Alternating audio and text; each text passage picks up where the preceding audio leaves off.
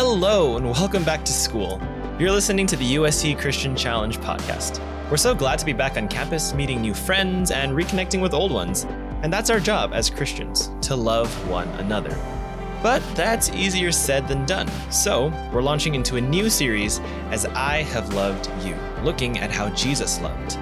Today, Neil's going to take us through the way that Jesus accepted people where they were and why that's so important for us today. Welcome to Challenge. Thank you. It's like herding cats, trying to get everybody back. Okay, great. I'll tell you what, well, hopefully you met somebody you did not know yet, or you met someone that you thought, hey, I like this person. And hopefully you were able to discuss some things you'd like to learn. So we'll look at that. Our creative team who put this together, by the way, which I'm not one of, I'm not creative like that, but John and the guys are, and you know, you probably wonder, who was the Apostle John right there? That is our own David. Where is David? David's right here somewhere. Yeah, it's right over there. That's right. So, yeah. So,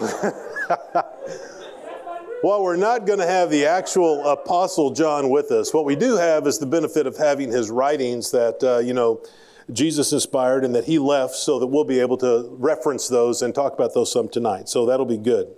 So let me tell you a little bit as we get started, kind of how we do things in general in Challenge. Now, it's been long enough, I'm not sure I remember, but kind of what I think we did is this. What we'll do is we'll take a passage or we'll take a story from Scripture, and then we'll look at it for several weeks and we'll try to figure out, okay, how do you take this and put it into practical use in everyday life? How do you take this and actually begin to do it? So that's what we're going to look at.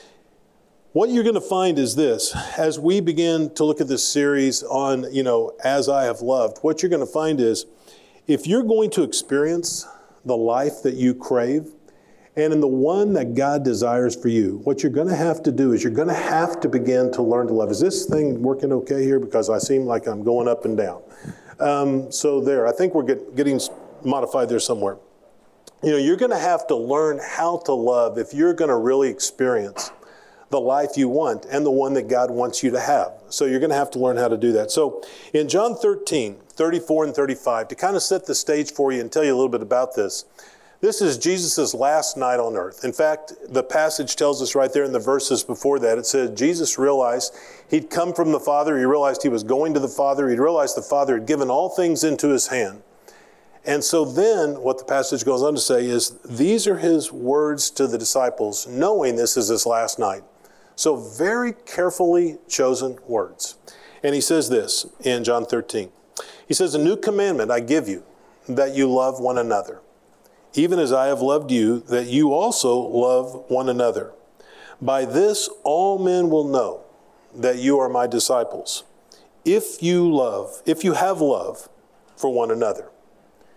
And as he spoke those words, as I have loved you, I imagine that what began to go through the disciples' minds were the last 3 years.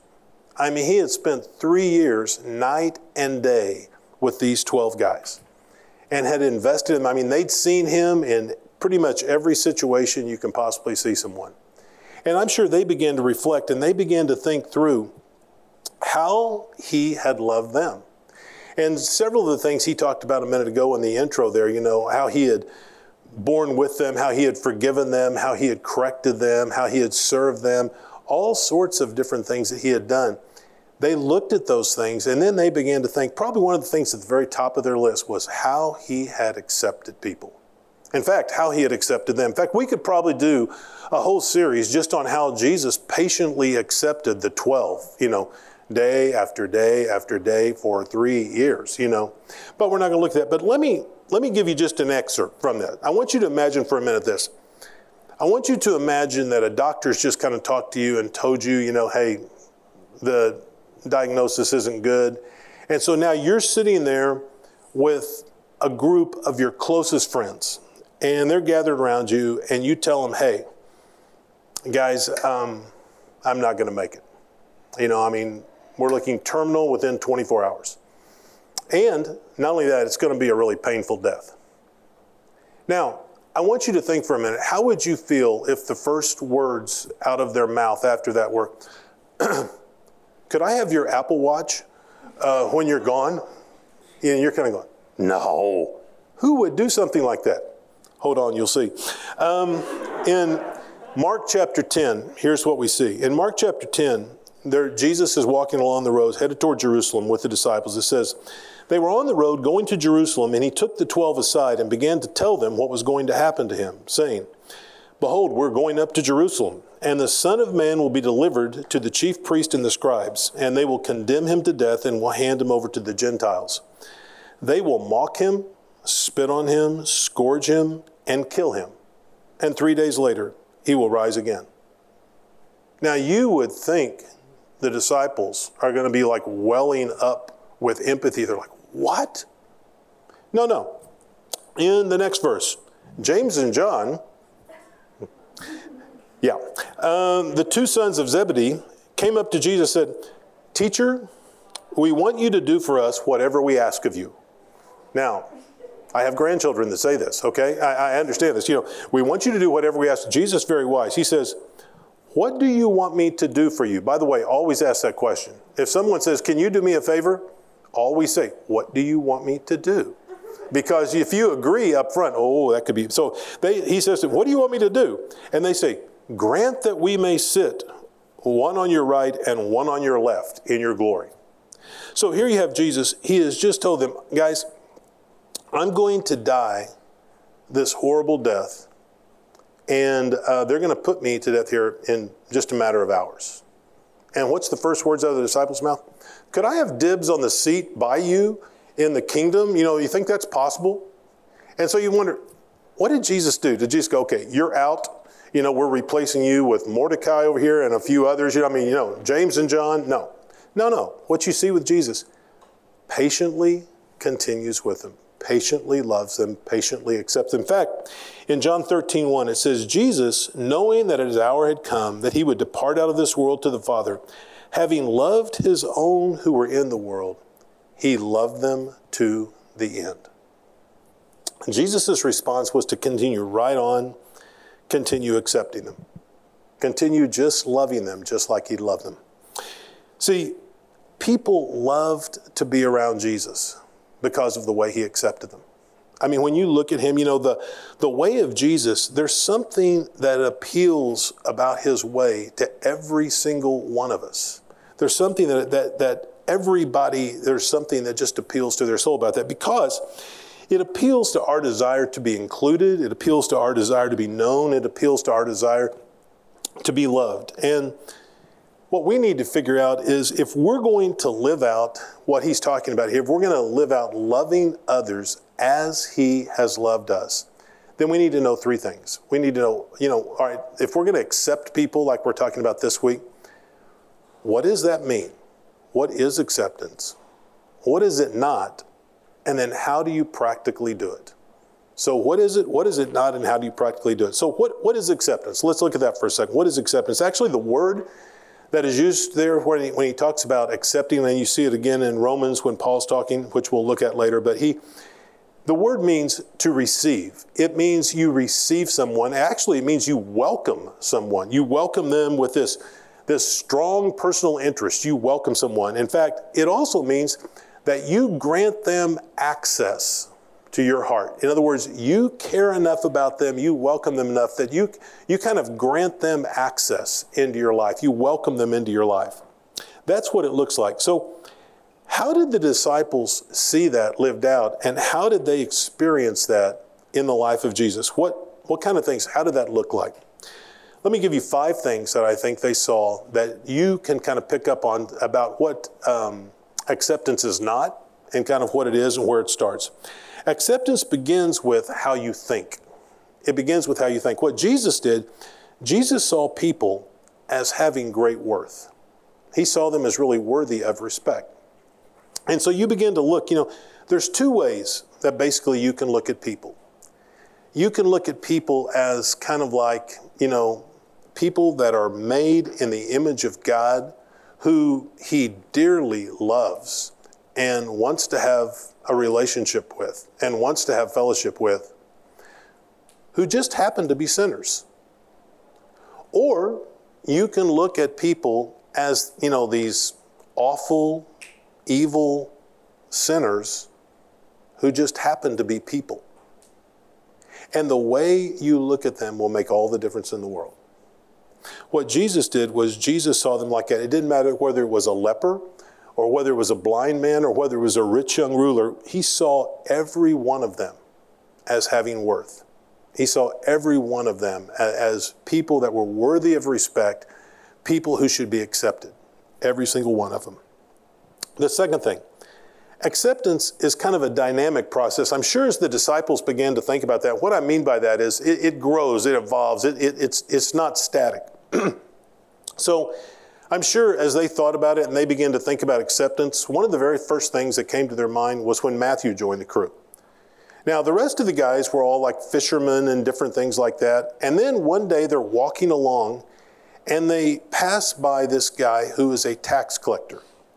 Now, by the way, none of the Jewish people liked tax collectors because they were one of their own who had just gone against everything and was like a traitor to their race. And so what they did was a tax collector could take so much money that the Romans wanted him to collect, and then anything above that he wanted to charge people, he could charge people, and they had to pay it because Rome was backing him up. So these people would rip off their fellow countrymen millions of dollars worth of money from them. And so they hated these guys. And one day they're walking along, and as they're walking along, Jesus sees Matthew there, and he says, "Matthew, come follow me." And I'm sure the rest of the disciples were like, "What? No. There goes the group." I'm just like, what in the world are you doing? And what they had to do was over time, they had to begin to get comfortable, not with the Matthew who used to be and how he used to be. They had to get comfortable with the Matthew that was now one of them.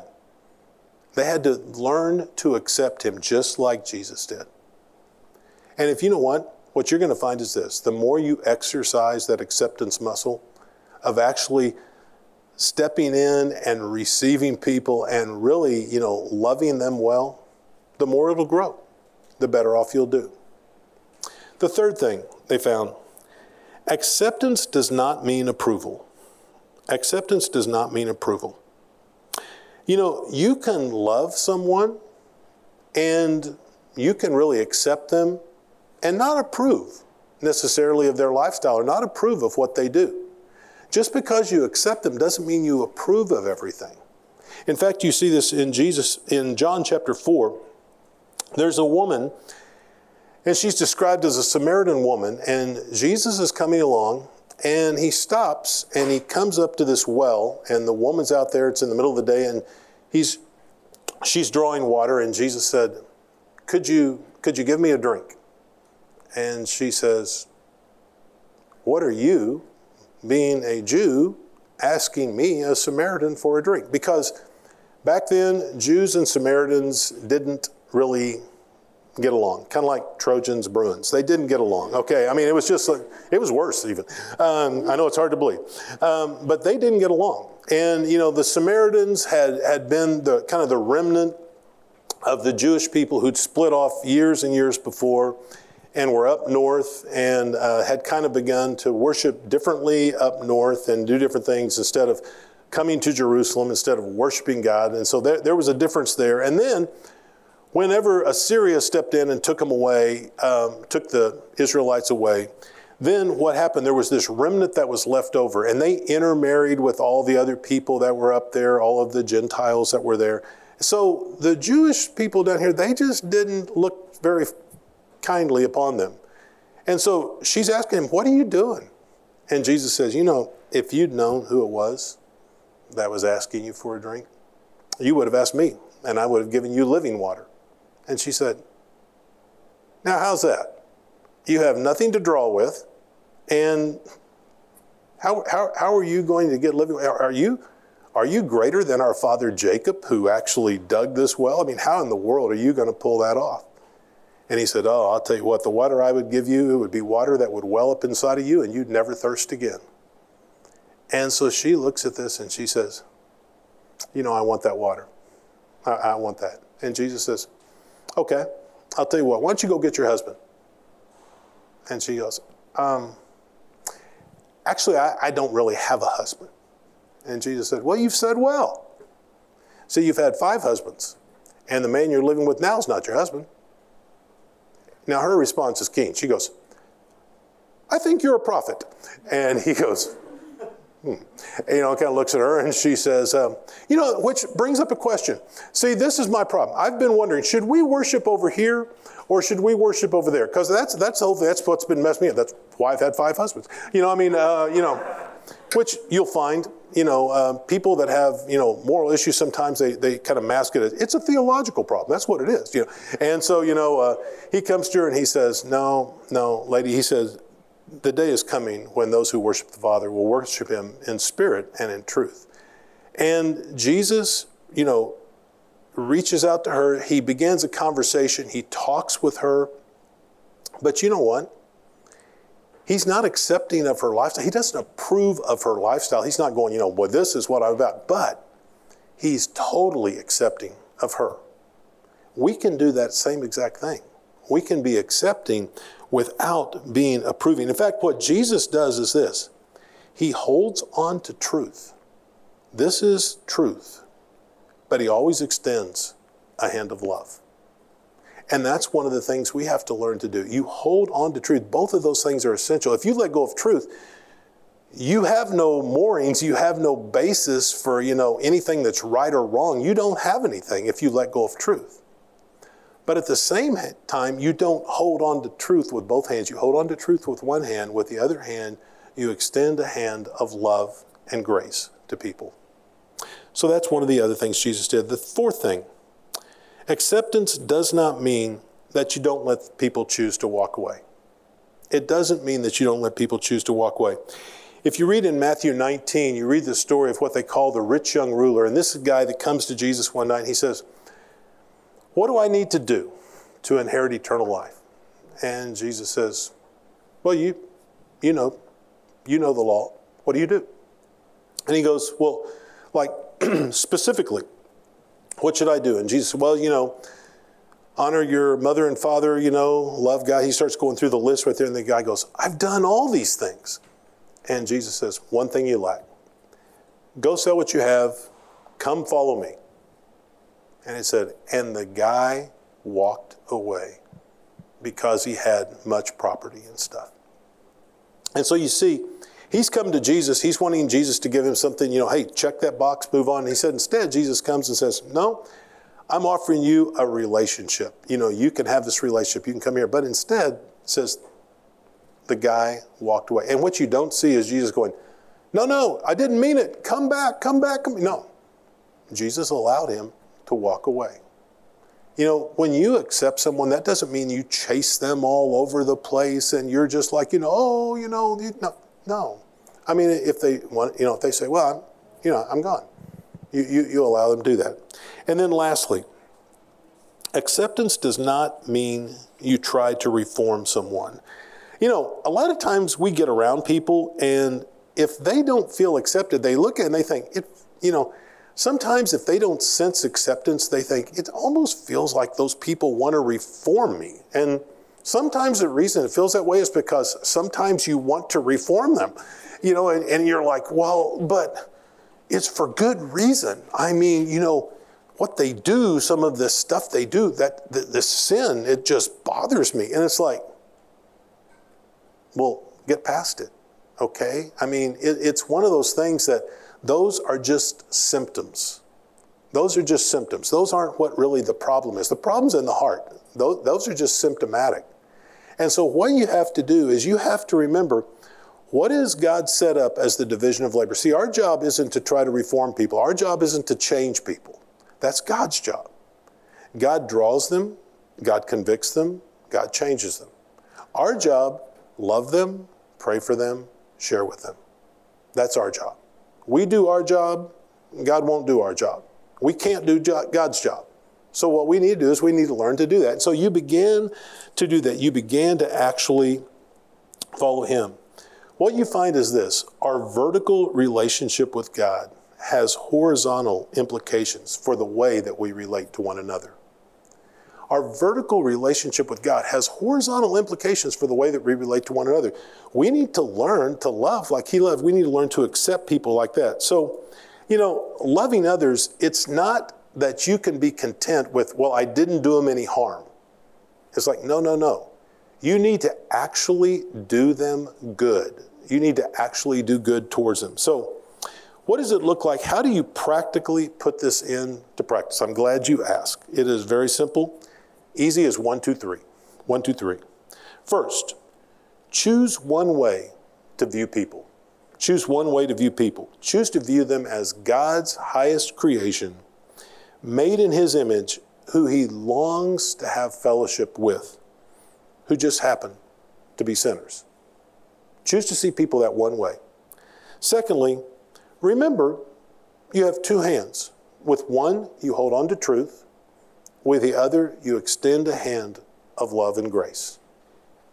You always hold on to truth, but you always extend a hand of love and grace. And lastly, you have 3 responsibilities. Love people, pray for them, share with them. That's your job. Your job isn't to try to reform them. Your job isn't to try to change them. Your job, love them, pray for them, share with them. So,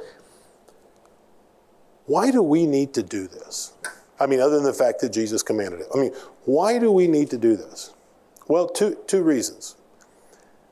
One, God rightly deserves what happens as a result of us doing that. And secondly, we desperately need what happens as a result of that. In Romans 15:7, Paul, echoing what Jesus says this, accept one another then, just as Christ accepted you, in order to bring praise to God. What you see is this, as we accept others, God is really honored, and that is exactly what he deserves. He deserves to be honored. He deserves to be, exalted by the way that we love and accept one another. The other thing that happens is this. You find it meets a desperate need in each one of our lives. As you look around this campus, men and women, what I would tell you is this. You walk around here, moment after moment, day after day, you look at all the people, 47,000 strong. And what you find is each one of them longs to have a deep, loving relationship that will really meet the needs of their life, which is found in a relationship with God. And so, as you begin to love like Jesus loved, what you begin to find, they begin to experience that. Something they desperately need, something you desperately need. And so we can really begin to live that out. So, as I have loved you, next week we'll look at another facet of just, how do we look at that? We'll have that for about several weeks where we kind of look at, okay, what are some different ways that Jesus practically lived this out, and how can we do the same thing? So let's take a moment, let's pray, and then we'll welcome the team back up. Father, thank you for the fact that as you told us to love others, you gave us very clear and simple instruction to simply follow the example that you'd already set for us. And so, Father, I pray that we would do that. I pray we would begin to love other people in a way that really makes sense and in a way that really helps them to see more and more of who you are and what you're like. And we pray that, Father, in Jesus' name. Amen. Thanks for listening to the USC Christian Challenge podcast. You can find new and archived episodes on your favorite podcast platforms. Challenge meets every Thursday night at 7:30 p.m. in TCC 450 on the campus of the University of Southern California. If you're around, we'd love to see you there. Find out more about us, upcoming events, and weekly small groups on Instagram @USC Challenge and on our website, uscchristianchallenge.com.